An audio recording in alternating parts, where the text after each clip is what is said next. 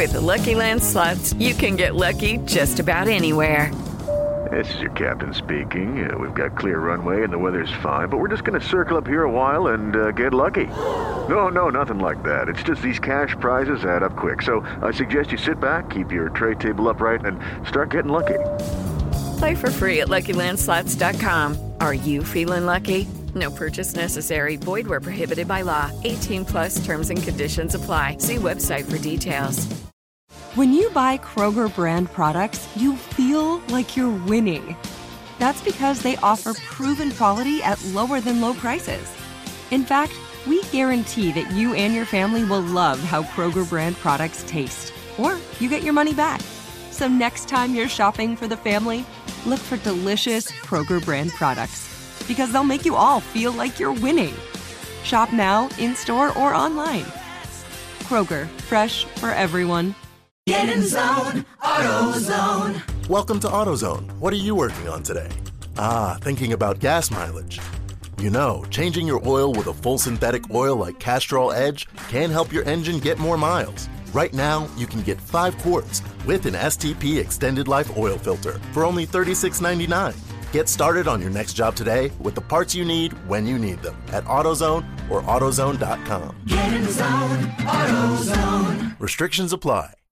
Hi, I'm Ron Barr, and this is today's edition of Ron Barr's Sports Byline USA podcast on the 8 Side Network. John Burkett joins us on Sports Byline, pitcher who pitched in the majors for 16 seasons with San Francisco, Florida, the Rangers, Braves, and the Red Sox, and he's still playing professional sports, this time as a pro bowler. He has 12 perfect games, and I've got to start off, John, by asking you, which do you think is harder, throwing a perfect game in baseball or a 300 game in bowling? There's no question about that one. It's definitely throwing a perfect game in baseball. You get 27 up and 27 down with no errors and no walks is definitely tougher than throwing 12 strikes in a row.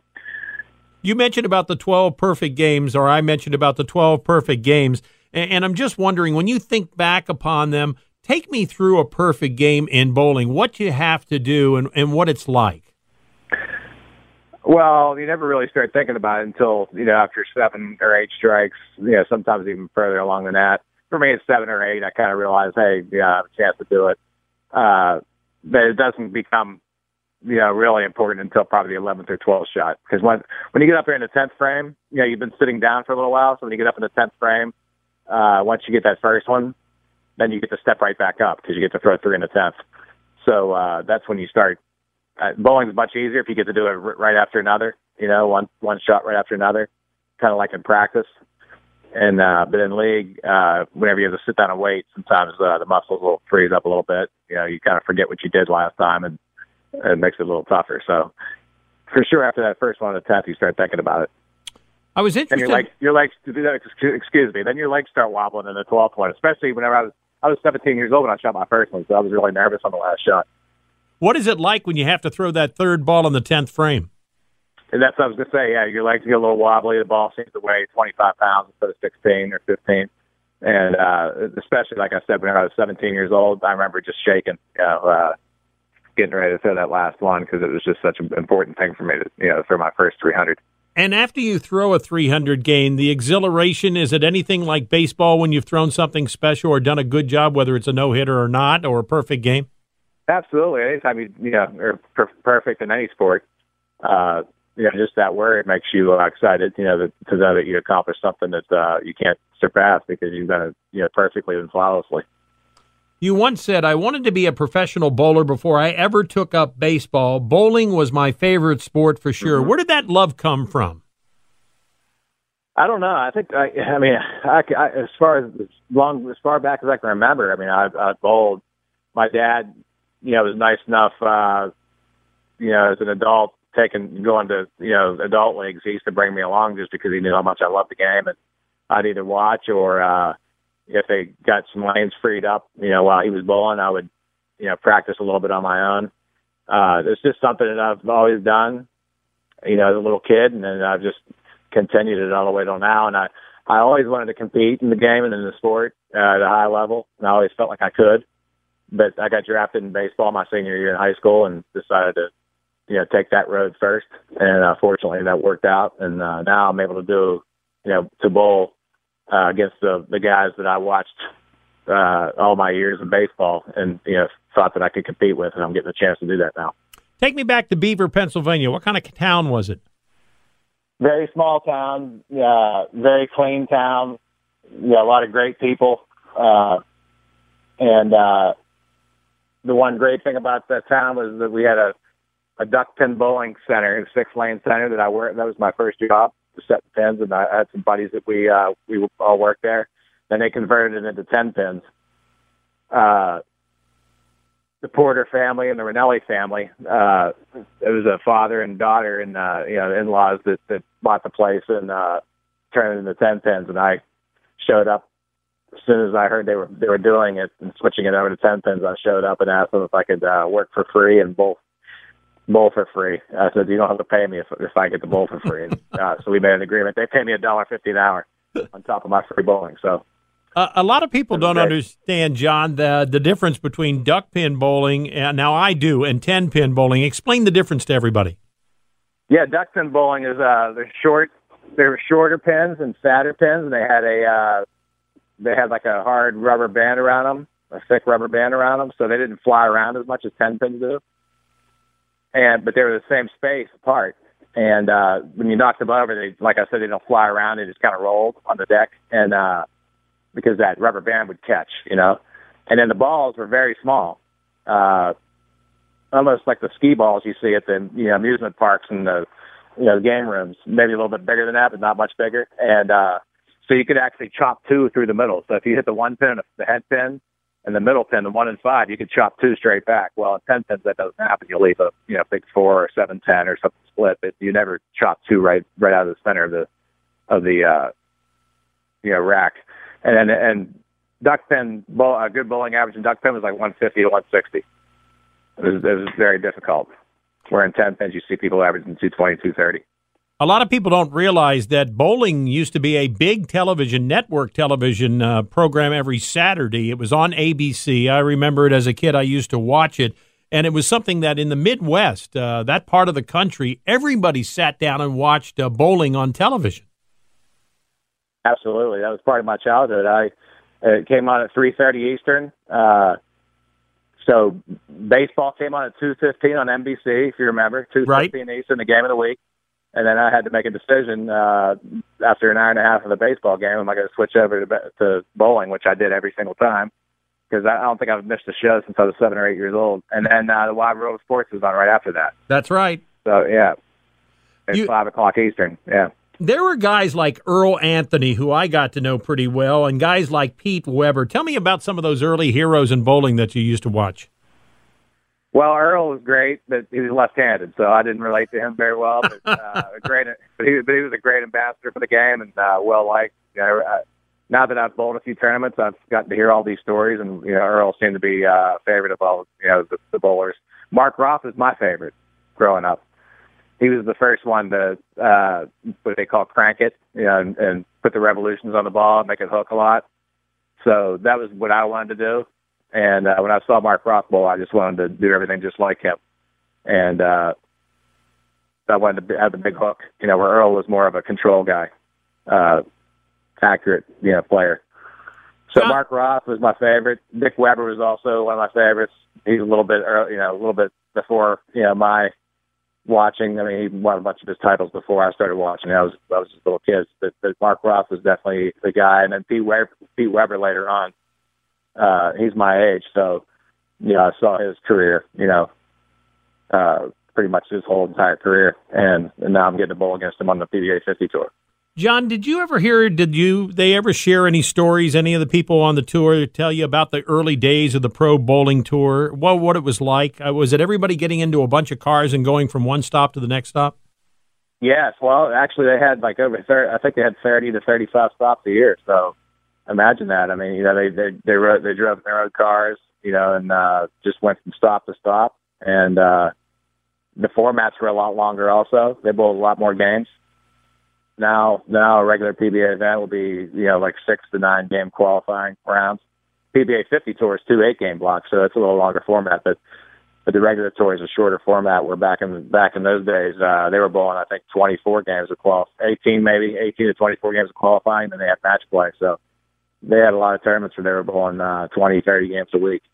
What's the difference between today's professional bowler and also today's equipment that they used and what it was when you started bowling? Oh, it's a world of difference. You know, the lane surface too. You start out with lacquer surface, and then they went to urethane surface and urethane. You know, we had rubber balls and plastic balls to start, and then when they went to urethane lanes, we had urethane balls, which started hooking a little bit more and caused a little more friction on the lane. And then they went to reactive resin, and that's what we bowl on today. And it creates a lot more friction on the lane surface, and you see guys trying to really big hooks. The weight blocks has changed. The shell, the outer shell, has changed to make them, hook a lot more. So today's game is a lot more powerful, and a lot more exciting to watch. And now you have a new influx of two-handers. So they use two fingers in the ball, no thumb, and they guide the ball with their left hand on top of the ball. You can picture that. And they keep that left hand on it all the way back to their backswing, and then they let it go at the end. And so at the very end, they just have two fingers in the ball and no thumb, and they create a lot more revolutions and a lot more hook. We got about 30. Changed quite a bit. We got about 30 seconds before we have to break here, John. But is there good money on the tour to be made by bowlers? It's not near as comparable to golf. I know that the professional bowling community would like to see prize funds, get up to at least close to the PGA Tour, but that hasn't happened yet. Like you talked about earlier, it was on national TV a lot more back then, in the 70s and 80s, and the money was more comparable to golf. But now, since they got dropped from ABC, and they're trying to work their way back, so that's kind of the stage it's in right now. John Burkett is with us. He pitched 16 seasons in the major leagues, but now a professional bowler. We'll talk to him about his baseball career because it was very interesting as well. And we do that as we continue across the country and around the world. It's good to have you with us here on America's Sports Talk Show. You're listening to Ron Barr's Sports Byline USA podcast. Hello, it is Ryan, and we could all use an extra bright spot in our day, couldn't we? Just to make up for things like sitting in traffic, doing the dishes, counting your steps, all the mundane stuff. That is why I'm such a big fan of Chumba Casino. Chumba Casino has all your favorite social casino-style games that you can play for free anytime, anywhere with daily bonuses. That should brighten your day a little. Actually, a lot. So sign up now at ChumbaCasino.com. That's ChumbaCasino.com. No purchase necessary. VGW Group. Void where prohibited by law. See terms and conditions. 18+. Getting ready to take on spring? Make your first move with the reliable performance and power of Steel battery tools. From hedge trimmers and mowers to string trimmers and more, right now you can save $50 on select battery tool sets. Real Steel. Offer valid on select AK system sets through June 16, 2024. See participating retailer for details. John Burkett has joined us here on Sports Byline USA. As I mentioned, pitched 16 seasons in the major leagues with the Giants, Florida, the Rangers, Braves, and the Red Sox. And there's a great story that I read that even when you went to spring training, you had your VCR in the car so that you could tape shows, and you had two bowling balls in the front seat of your car. Pick up the story from there. That car was a 1987 Honda Prelude, and I drove it. If you can picture a 1987 Honda Prelude, I drove it from Pittsburgh to Arizona to Phoenix for spring training. So that's 32 hours. And I had my bowling balls and my VCR, and I had the rest of it was my clothes, and my girlfriend at the time, now is my wife. We had all her stuff in there too, so she always gets on me about those times and the fact that she had to put her feet on my bowling balls. So the bowling balls were in the bottom of the passenger seat, and so she had to put her feet on them. And during spring training, you said I'd find some little local tournament with a $50 first prize or whatever, and I couldn't wait for our workouts to be over so I could go bowling. Isn't that crazy? I mean, I should have been so focused on baseball, right? But I love bowling so much that it really did consume me. And so there were times when I was in the outfield shagging balls or whatever, and my work was done for the day, but you kind of have to hang out and fill out the time and fill out the day. And sometimes when the games would start, the starting pitchers could leave, and I was just look forward to those days if they were on Saturday or Sunday, because there would usually be a local tournament there in the Phoenix area, and I would scoot out and bowl. You and I got to know each other when you were pitching for the San Francisco Giants. Tell me a little bit about how you ended up in the Giants organization. Well, I got drafted in 1983 in the 6th round by the Giants, and spent 7 years in the minor leagues with them. I grinded it out for 7 years in the minor leagues. I was actually a 6-year free agent. Nobody else wanted me, so I stayed with the Giants for my 7th year in the minor leagues. And fortunately, I picked up a split finger that year, and I was in AAA. Roger Craig was the manager, you remember? Right. And the split finger was his favorite pitch, so I threw 85 to 88 and nothing special, and I decided, along with Larry Hardy, who was the pitching coach at the time, to pick up a split finger to maybe catch some attention from Roger. And I started out 2-1 in Phoenix and got called up April 27th of 1990, and I never went back. I went 14-7 my rookie year, won 22 games in 93, and the last great pennant race when we won 103 games, the Giants, and the Braves won 104 and didn't make the playoffs. The next year was the wild card. So I ended up spending 5 years with the Giants before getting shipped off basically to Florida during the work stoppage situation of 1994. Let me ask you about Candlestick Park, because having been out to that park when it was where the Giants played, the players would complain about it. The media would complain about it. I don't know whether the fans complained about it. But what was your impression of it the first time you walked into it? Hey, it was a big league ballpark. That's what I cared about. I was in the big league. But I'll tell you what, I love San Francisco, and I love Candlestick Park. It was like an old friend. I have a Twitter account. It's at Burky33, BURKY 33. I took a picture because I was there in San Francisco with my family here recently. When I was bowling out there, I passed Candlestick Park, or what used to be Candlestick Park. I didn't realize they were tearing it down, and there's like one section left of it, and I took a picture of it. I think the right field section is the only section left. So it's like losing an old friend, I loved pitching there.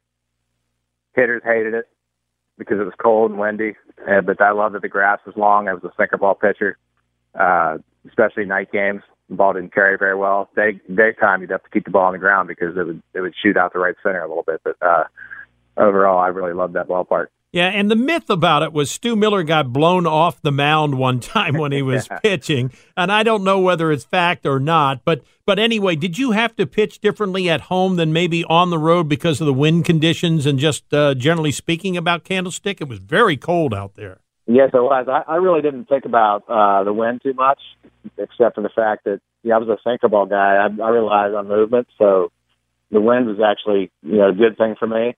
And I remember Billy Swift was there in '93, and I remember he came over from Seattle, and he loved it too. And he just made your sinker that much better.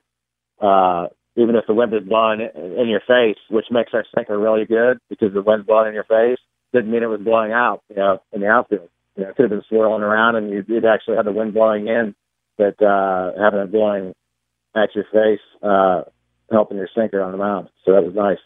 I remember 1993 when you went 22-7, and I remember about the Giants with Dusty Baker as your manager, winning those 103 games, and it just did not seem right. How did the players react to that, to win 103 games and still not make the playoffs? Oh, man, it was so disappointing. We'd never been in the playoffs. I came up in 1990. The Giants were in the World Series in '89, but we never made the playoffs after that. So that seemed like a chance, and to go. I mean, I think they had a 7-game lead at the All-Star break. I think the Braves went 50-10 in the second half. We broke a record for wins in the second half, and I think we fell behind by 3.5 games at one time. And then we stormed back and went 16-3 or something in our last 19 games. It's something crazy, and caught them with 4 games left. And they beat the Rockies 4 straight, and we lost the last game of the year to the Dodgers. We had a 4-game series against the Dodgers at Dodger Stadium. Yeah, you bring up. It was so disappointing. It was very disappointing. Yeah, to win 103 games and not get in, it's just crazy. Yeah, we've never seen it since, and we may never see it with the wild cards. You bring up a very good point. I think that there are some very special rivalries in baseball. I think about the Yankees and the Red Sox, and you pitch for the Red Sox, and you might talk about that for a second, but also the Dodger-San Francisco Giant rivalry as well. From a guy that was involved with it for a number of years, can you put your finger on what made it the rivalry that it was? Well, for me, when I signed in 1983, I grew up in Pittsburgh, so I was all about the Pirates. I was a Pirates fan, and the Pirates and Phillies had a pretty good rivalry, and the Reds. But when I got drafted by the Giants, I showed up at rookie ball. I remember in Montana, and the first meeting we had, they looked at us and said, "You're now a San Francisco Giant, and you hate the Dodgers." And I had no idea what they were talking about. But I soon learned, how much we did hate the Dodgers, and I grew to hate them. I hated their white uniforms. I just hated everything about them. So, and the cool thing about my career was when I first got called up, it was during the 1990 season, and we had a short strike in 1990. So we had makeup games. I don't know if you remember that. Yep. So when I got called up, I pitched against the Dodgers at Dodger Stadium in a 1-game series. We flew in for 1 game. I got called up, flew in for the game, beat the Dodgers, and then that was the beginning of my career. So that was kind of cool. Was it the same way in the Yankee-Red Sox rivalry? Was there real hatred between the two clubs? You know what? I can't speak for everybody on our team, but I just have to tell you, the Yankees, the players that the Yankees had during their dynasty in the mid-'90s, whenever we had to deal with them, when I was with the Rangers, and then whenever I went with the Red Sox in the early 2000s, we had a lot of respect for them. They had a lot of class guys on that team. Jeter and Posada, Mariano Rivera, and Andy Pettitte, and they won with style and with class. So I don't think anybody hated them, but they were in the way, constantly. So you had to get to the playoffs and get to the World Series. You had to go through them. So I think the whole league had a rivalry with the Yankees. John, let me go back to the Giants for just a second, because I think you are probably a good person to get a perspective on this person, and it's Barry Bonds. Tell me a little bit about the first time you either saw him play and when he was a teammate of yours with the Giants. Give me because I think a lot has been said about Barry, and I certainly had my interactions with him as well. Right. But I think somebody that played with him or saw him every day in the clubhouse or on the field probably can put it into a better perspective. Well, I'll tell you this. I remember where I was whenever we got Barry. I was watching the basketball game, a college basketball game, and they broke in at halftime and said that the Giants had acquired Barry Bonds. It just immediately, just fired me up because I knew what a great player he was. We went to spring training. I remember spring training pitching, guys hitting balls down the line. I thought they were doubles, and all of a sudden Barry's over there cutting it off and throwing the ball to second. He was probably the best in history at making that play. And I think he won the MVP that year in 1993.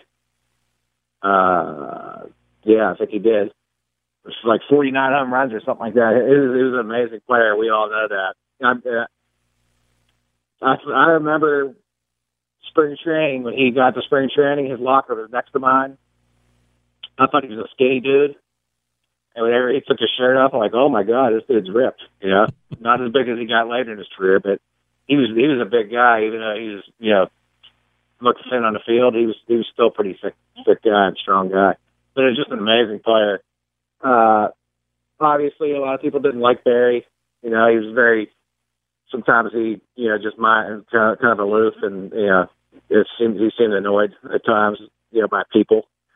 So, and something that I try to understand, especially with superstars like that, is that, everybody wants their time all the time, And so you kind of got to put yourself in their shoes for a little while, sometimes and to understand them. But he was a fine teammate. I had no problem with him. I only played there with him for 2 years, but he was a great player while I was there. So, to me, that's the most important thing. What I worry about is what guys are doing on the field. He always hustled, played hard, And, it was just probably the best player in the league while I was there. What do you think was the essence of his success when he came to the plate? Because I was down at spring training one time, John, and I was sitting there talking with him. I don't think he felt I was going to be a threat to him in any particular way, so right. He opened up a little bit to me. But I looked down at his wrists, and I noticed how developed they were. And I always felt that his bat speed, that's the thing that always amazed me, was his bat speed came from those wrists. Tell me about him as a hitter. Well, a lot of people ask me, who's the toughest hitter you ever faced, and I always tell them Barry. And right-handed was Edgar Martinez, and Barry was the toughest left-handed. And to me, the toughest thing about facing a hitter like Barry, number one, he knew the strike zone very well. I mean, he knew the strike zone like a great singles hitter, like a Tony Gwynn kind of thing. I mean, he knew the strike zone just as well as Tony Gwynn. If he threw the ball 2 inches off the plate, he took it like it was a foot off the plate. So that's number one. You had to throw strikes to him. Number two, he could hit for average, and he could hit for power to all fields, and that's what makes it difficult to pitch to guys like that. For Tony Gwynn, when I faced Tony Gwynn, he was a great hitter, obviously. But I didn't have to worry about him hitting a home run, right, with nobody on. So the first pitch you could just throw right in there. You know he's going to take a lot of times. So you're going to be 0-1. Well, with Barry, you just didn't know that. I mean, if you just throw one in there on the first pitch, he could take you deep. You're giving up a run right there. So that's what just made him, so dangerous. We only have about 90 seconds left, John, but when you look back on your long career, were you surprised you played baseball as long as you did? Yes. First of all, coming from Beaver, Pennsylvania, a very small town, nobody was ever drafted there. That's why bowling was, I think that's part of the reason why bowling was such my focus, was so much of my focus, because I knew I could do that on my own. I didn't have to get drafted. Baseball, you pretty much have to get drafted. And I just didn't imagine, I could never imagine getting drafted, in baseball. But it happened. And, then I had such a struggle in the minor leagues early. You keep working hard and hope you get there, but I don't know if you ever really believe you're going to get there. And then the day I did get there, I didn't want to go back to the minor leagues. So I took every season as if I had to win a job, and that's probably why I lasted so long. I was always trying to get better. I was adding different pitches. When I first got called up, I was, sinker, slider, changeup, and whenever I finished, I was 2-seamer, 4-seamer, cutter. You had 3 different speeds on a curveball. Had 2 different sliders. Yeah, so I think that's the reason why I stuck around so long. But when it was all over, I couldn't believe. It was kind of crazy to think you played 15, 16 years in the big leagues. John, I want to thank you very much. It's nice to reconnect with you again because I loved covering you when I was on television here in San Francisco. Thank you for joining us on Sports Byline. You are welcome here anytime, and good luck on the Pro Bowling Tour. Thank you very much. This is good. Great talking to you, Ron. John Burkett with us. Again, pitched 16 seasons in the majors, pitching for the Giants, Florida, the Rangers, the Braves, and the Red Sox. And his best season, that came in 1993. It was an outstanding season. He went 22-7. And also, he was a National League All-Star not only in that season, but again in 2001. We continue with more of you in Sports Byline. You have been listening to Ron Barr's Sports Byline USA podcast on the 8 Side Network. At Bet365, we don't do ordinary. We believe that every sport should be epic. Every home run, every hit, every inning, every play. From the moments that are legendary to the ones that fly under the radar. Whether it's a walk-off grand slam or a base hit to center field. Whatever the sport, whatever the moment. It's never ordinary at Bet365. 21 plus only. Must be present in Ohio. If you or someone you know has a gambling problem and wants help, call 1-800-GAMBLER.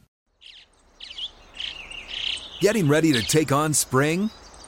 Make your first move with the reliable performance and power of Steel battery tools. From hedge trimmers and mowers to string trimmers and more, right now you can save $50 on select battery tool sets. Real Steel. Offer valid on select AK system sets through June 16, 2024. See participating retailer for details.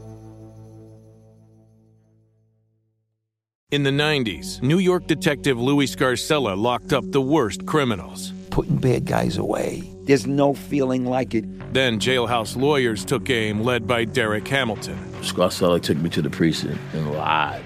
20 men eventually walked free.